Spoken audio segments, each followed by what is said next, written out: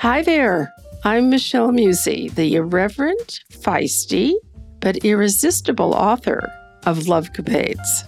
And I'm Sally Kaplan, Michelle's partner in crime as her editor and clever co-host on this audio adventure. Welcome, everyone, to the Love Capades podcast. Welcome to episode 20 of the Love Capades podcast. Last time, we heard the enchanting fairy tale in the garden about Michelle's lover, Jorge. Over the course of several years, this love capade taught her many love lessons. In the upcoming and final chapter, it will be fascinating to find out how Michelle ties up her series of stories in a perfect love bow. Here goes.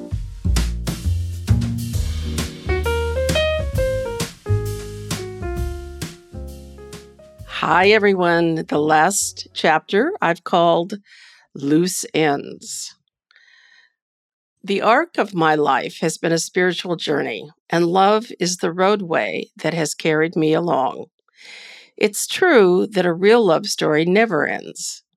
It may no longer be a part of your everyday life, but it lives on in your heart and in your cache of memories.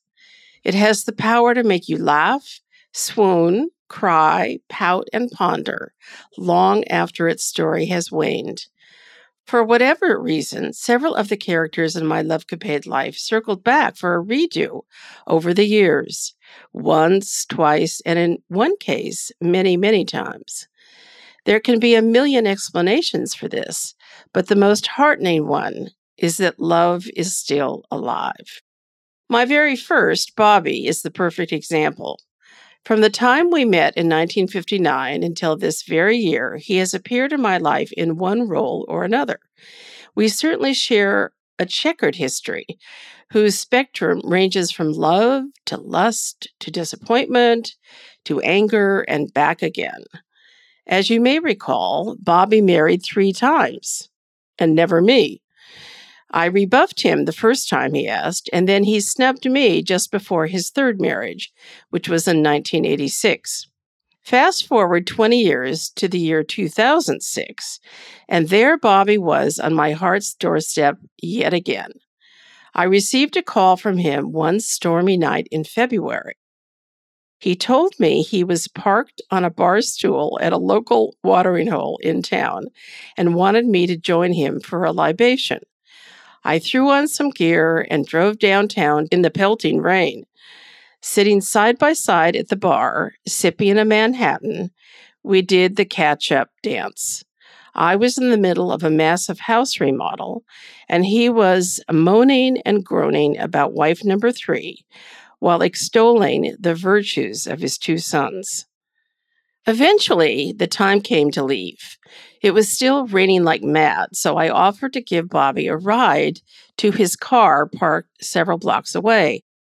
It was then, inside the steamy car, that he ardently told me he was still, and always had been, in love with me. Once again, like the time he told me what his dying mother had said, I was confused. What was I supposed to do with that confession? On one level, it was flattering, but given our long, zigzaggy history, it was also irritating. I knew he wasn't going to get divorced, and I wasn't going to ask him to. What does this revelation prompt me to conclude about love? The essence of my answer is that love, true love, needs to be more about giving than receiving. As La Rochefoucauld said, true love is like ghosts, which everybody talks about and few have seen. I don't think Bobby's admission showed me much respect. It felt like the wily whine of a man who hadn't really learned how to truly honor a woman. And it felt as if he were toying with my emotions again. I must have always known that his was not a safe kind of love. Alas, the fact that he's still on my radar screen suggests that we still have karma to complete. And here to put a final point on why I was constantly put on tenterhooks by his behavior is another love bite. The year I turned 60, I organized a big party of my girlfriends at a lovely home in Atherton by one of my real estate colleagues. I asked that there be no gifts, but that each guest would share a memorable story which featured the two of us. One chum took it upon herself to email people close to me who wouldn't be attending the luncheon. Somehow, Bobby got on that list, and this is what he emailed in response. Hi, Ellen. Sorry I don't have a funny, whimsical, or clever story regarding Michelle. We met in high school, fell in love, I think, and parted.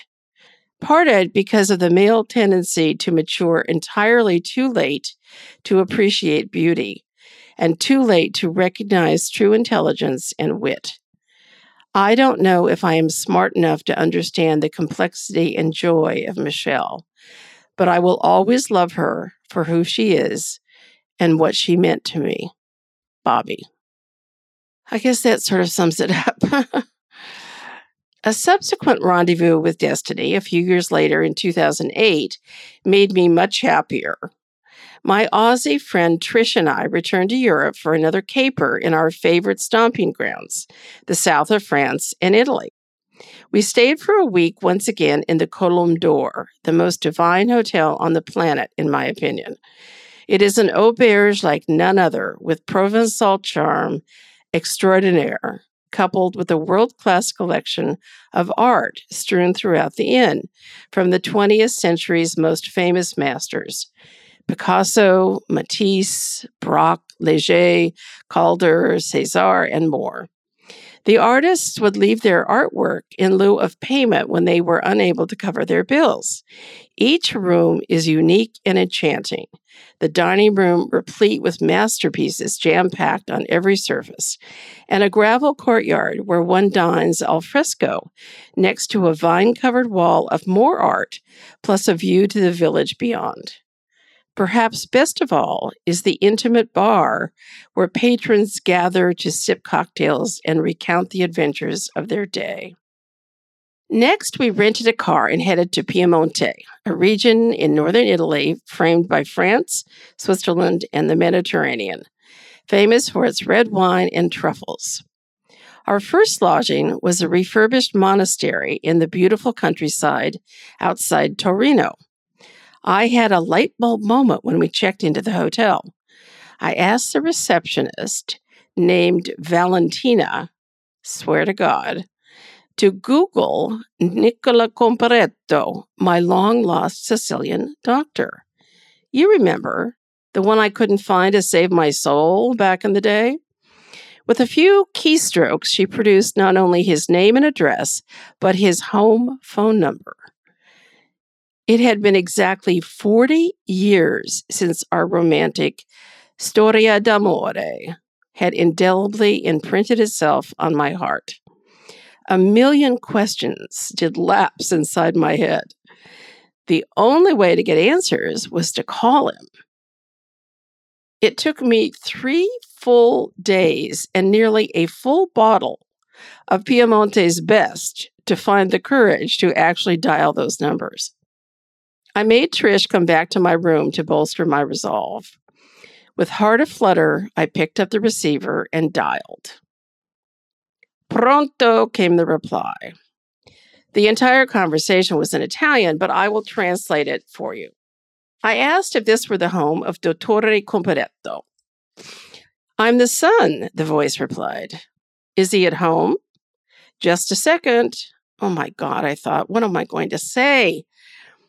With his voice tickling in my ear, I said shyly, this is a voice from your past. I am Michelle. Immediately, he filled in the blank. Musi? It was as if he had kissed my name with both tenderness and love. Where are you? I'm in Piemonte on vacation with a friend. Are you coming to Palermo? He asked urgently. Not this time, I'm afraid. Then he followed with 3 amazing questions all in a row. Sei ancora bionda? Are you still blonde? Sei ancora bella? Are you still beautiful? And the third one, sei ancora robusta? Are you still robust? This last question made me laugh aloud. I'd never heard anyone use that word to describe my plumpness. It was the perfect word. If you look it up in a thesaurus, it says things like powerful, prosperous, vigorous, able-bodied, full-bodied, in good shape, in the pink, lusty, even wicked. No wonder I laughed. He had captured me after all those years in one word. And those 3 questions revealed so much of his recollection of me. Blonde, beautiful, robust. Nickel and I talked for a long time. He even complimented me on how my Italian had improved. But then he didn't know I'd returned a 3rd time to live in Italy. And of course, I found out what his story was. Did he marry Marika, I asked. No, he hadn't married our little mafia shadow. He had 3 children and was still a practicing surgeon. In all of the flurry of emotion, I didn't think to ask him why he'd never come to California, something I regret as it still weighs on my mind. I explained that I'd become a businesswoman, married briefly, but had no children.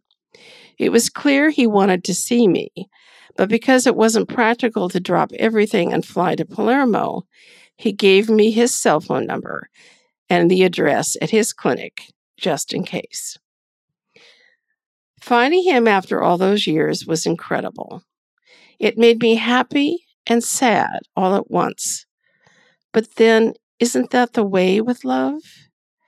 It makes us come alive like nothing else. It defines us. It describes us. It propels us forward. And it stops us dead in our tracks. It makes our world spin on its axis. What I've learned is that to attract love, we have to love ourselves first. Not in an ego way, but with the understanding that each of us is a unique and exquisite being created by the divine. We deserve to be loved, but to achieve that, it's important to make ourselves lovable. Remember, you will not receive love by begging for it, but by being it. Also crucial is that you actually leave a space in your life for someone to love you. If you aren't available for it, 'twill likely sail on by. I still have more to learn about how to love well and how to be loved in return. Meanwhile, I have to say, so far, I've been blessed with a life full of love in its many forms. And, as Muzzy used to say, hope springs eternal. As for the intention of connecting with my soulmate in this life, which I stated at the start of the book, that desire is vibrating at a high frequency now. As I've revisited each experience of love, my heart has expanded more and more. I can feel that the energy of that new love has already arrived on my doorstep. All that needs to happen now is that I open the door. To that very point, one last loose end is worth sharing. Once I'd written the story about Jorge, my fairy tale gardener, I couldn't stop crying, for one thing, but also wondering what was up with him. So I found the last phone number I had, took a deep breath, and dialed it. Wonder of wonders, he answered.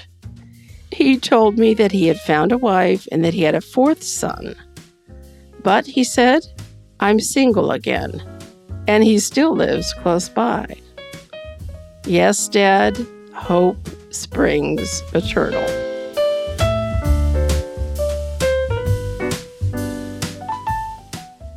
Wow, Michelle, what I love is the title of this final chapter is Loose Ends, as if you're going to tie them all up. But they're not tied up. They remain quite loose. So is it true that a real love story never ends? I think that's absolutely true, Sally. True love, when it makes a visit, when it visits you, is often exciting. Sometimes it's disappointing, but it is always with you. It never, ever leaves. Even if you never see the person again, never speak to the person again, it lives in your heart. And I think that it's true that love really never does die. Isn't that lovely? It is lovely, and everyone often talks about Mr. Right, but you're talking about true love. And if Mr. Right is just one person, aren't you lucky that you experienced true love in more than one person? Yeah, it's true. I may not have found my perfect soulmate yet in this life, but I have had so many extraordinary love experiences. I feel very blessed. And that they come and go and keep circling back. I mean, Bobby, your relationship with Bobby truly lasted your entire life. So what more can you tell us about that? Well, again, I really feel that our karma is not finished yet.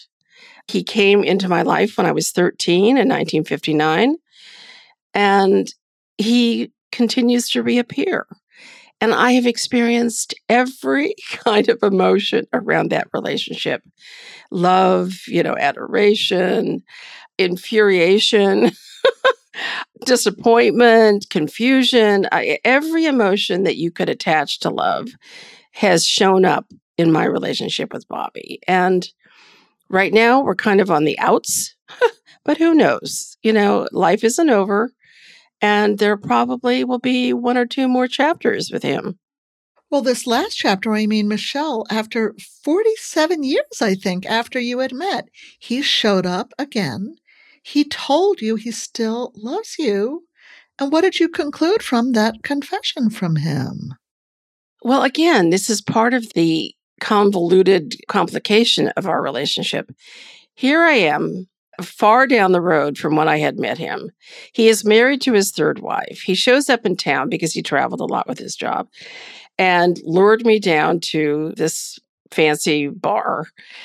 And it's pouring rain. So there we are. And because his car was parked quite a ways away, I volunteered to take him to his car. And when he said again that he was still in love with me, part of me was, complimented, touched, and part of me wanted to punch him in the face again. It's like, why did he toy with my emotions that way?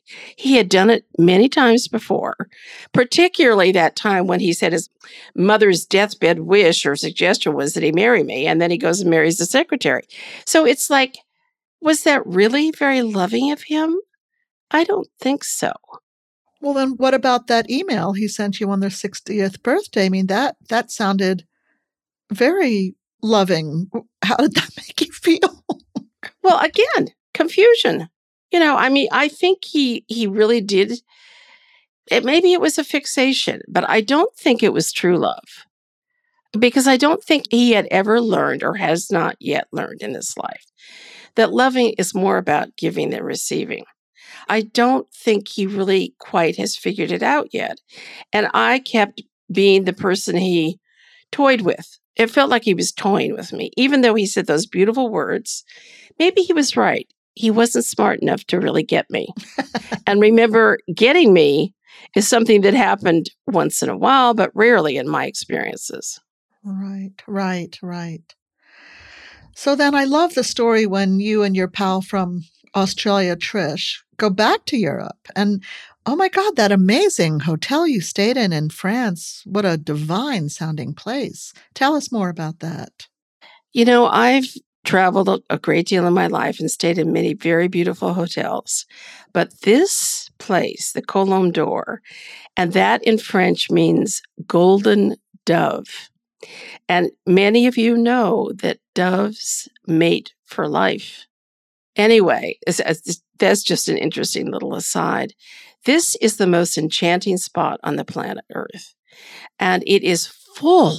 It is like going to the National Gallery or the Metropolitan Museum in New York, because the artwork is by all of these 20th century masters, from Picasso on down, who would stay at this place and they couldn't pay their bills, so they left artwork.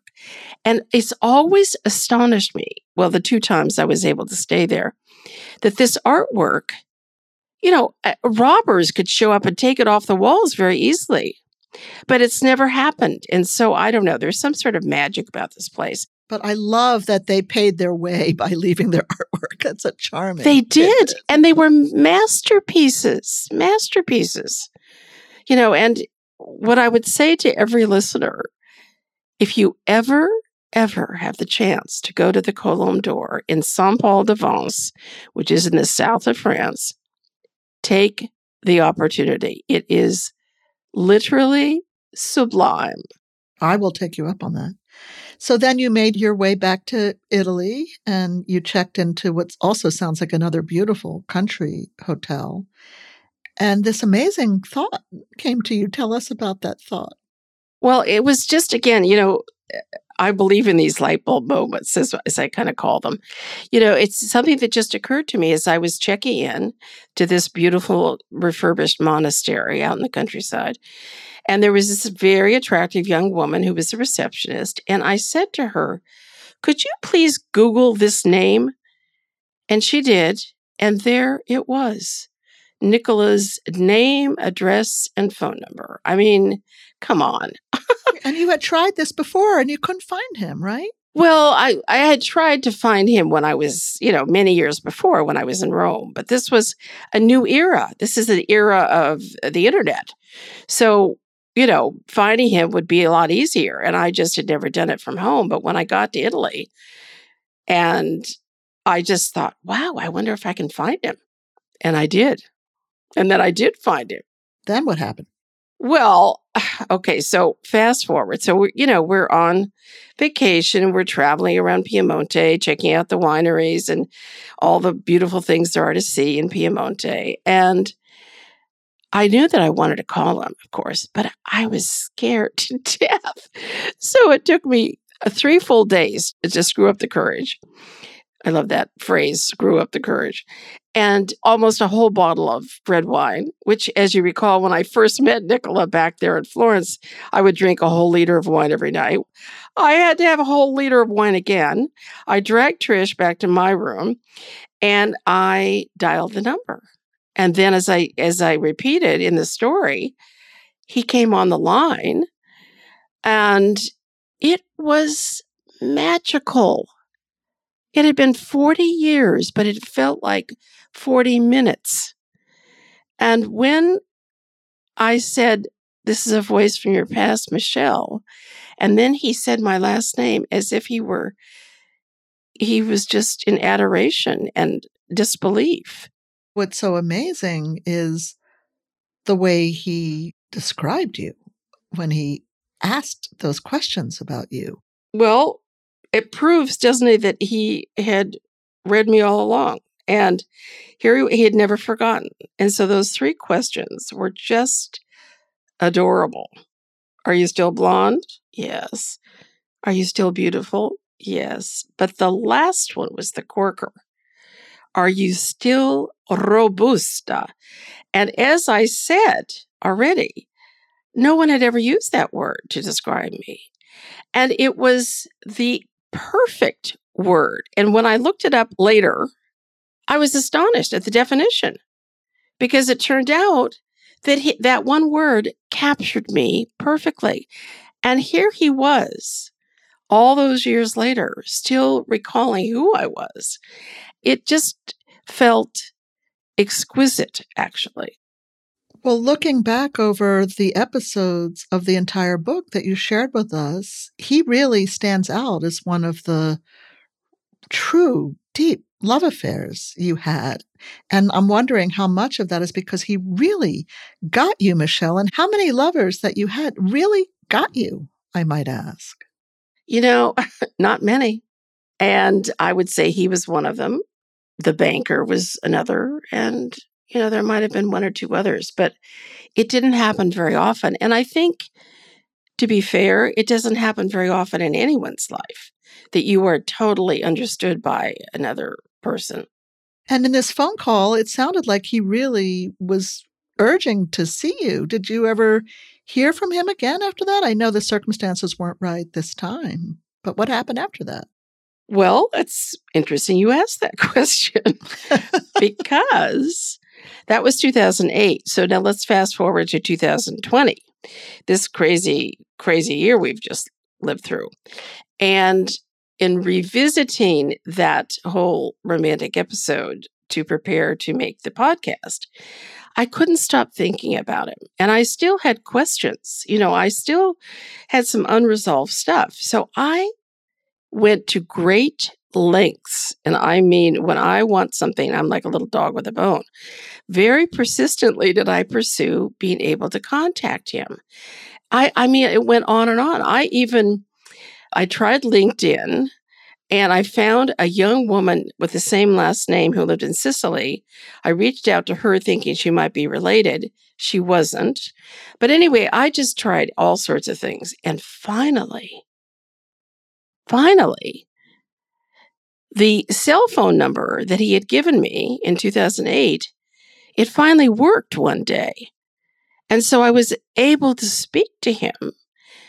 And then I asked for him to send me his email address because it was sort of hard to understand over the long distance and all that. So he sent me his email address, and we emailed back and forth for weeks and weeks. Wow. And you're not going to tell us anything about what was in those emails? Well, all right. So I will. We're going to save it for the next bonus episode or something? No, I'll share some of it. So the unfortunate thing about this is that the email address he had was a family email address. For everybody who would read it. So everybody in his family could read it, including his wife. And, as he had said, he had not married Marika, but it turned out he had married a Polish girl.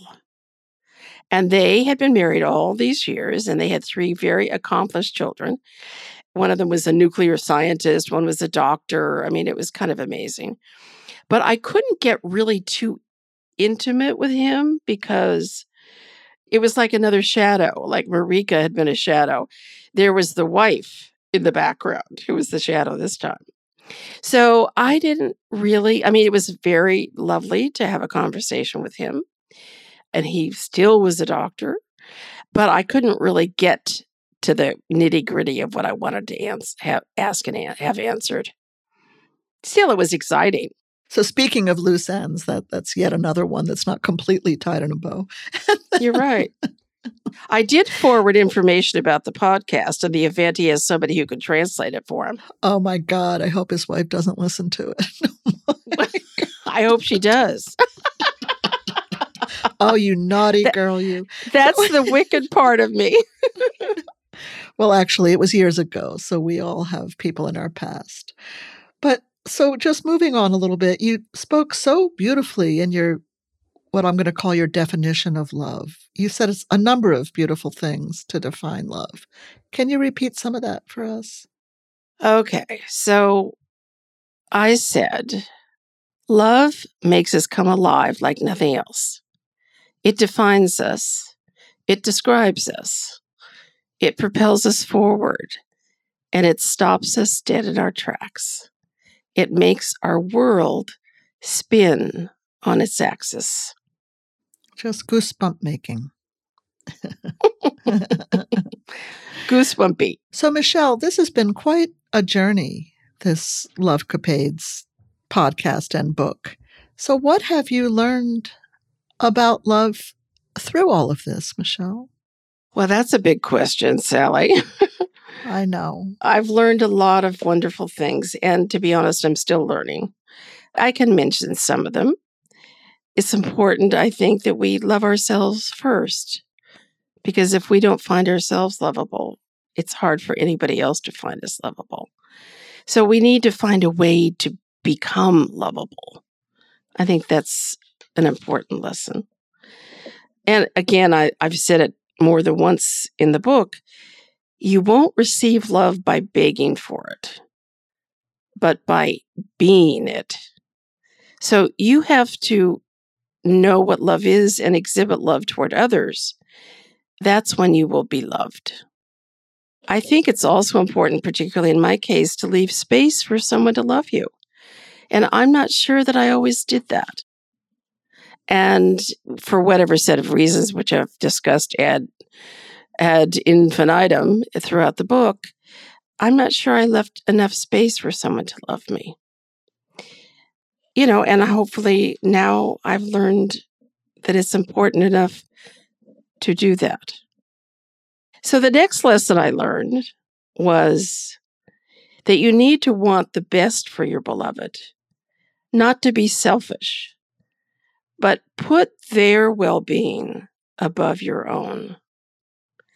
And that is a very important lesson, I think, for people to contemplate. And lastly, let me say that, again, love never ends. It never ends. It's always there. And I think that is a beautiful, beautiful sentiment, that love never ends. So the act of writing the book itself, I'm wondering, did that help you learn some of these lessons that you just described? I've always maintained that writing is a way of self-discovery. It's a way to learn about yourself. And as I wrote these many experiences and they came to life again, I reflected upon them and what they meant in my life. And that proved to be a very fruitful exercise.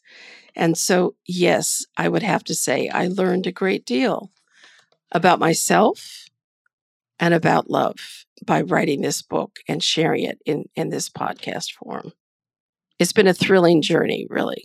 Another adventure. Yeah, it's been a journey as listeners, I have to say also. So I guess the big final question, truly, Michelle, is, hey, to put you on the spot, my dear, but what's next for you?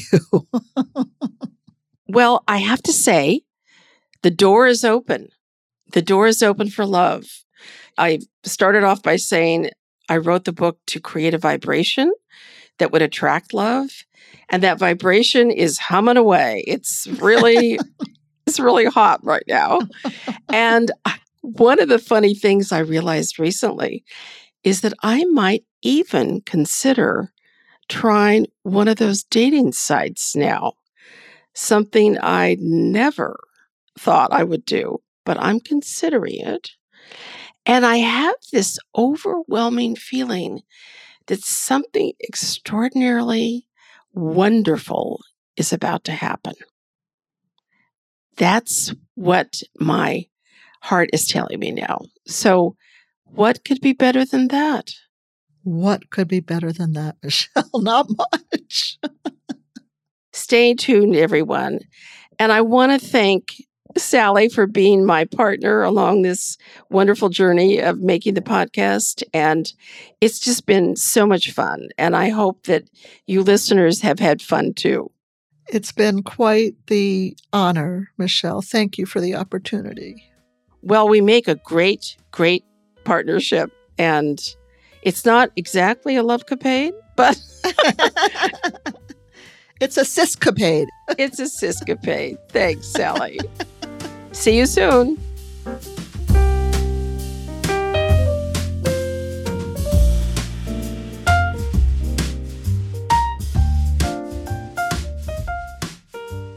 Thank you for listening to the Lovecapades podcast. If you'd like to submit questions, please send them to michelle@lovecapades.com. And that's spelled MICHELE at LOVECAPADES.com. Also, check out our Facebook page and website, both called Lovecapades, for fun facts and groovy visual stuff. I am the author, Michelle Musey, and my co-host is Sally Kaplan. The Lovecapades podcast is skillfully and playfully produced by Studio Pod Media. You can find them at studiopodsf.com.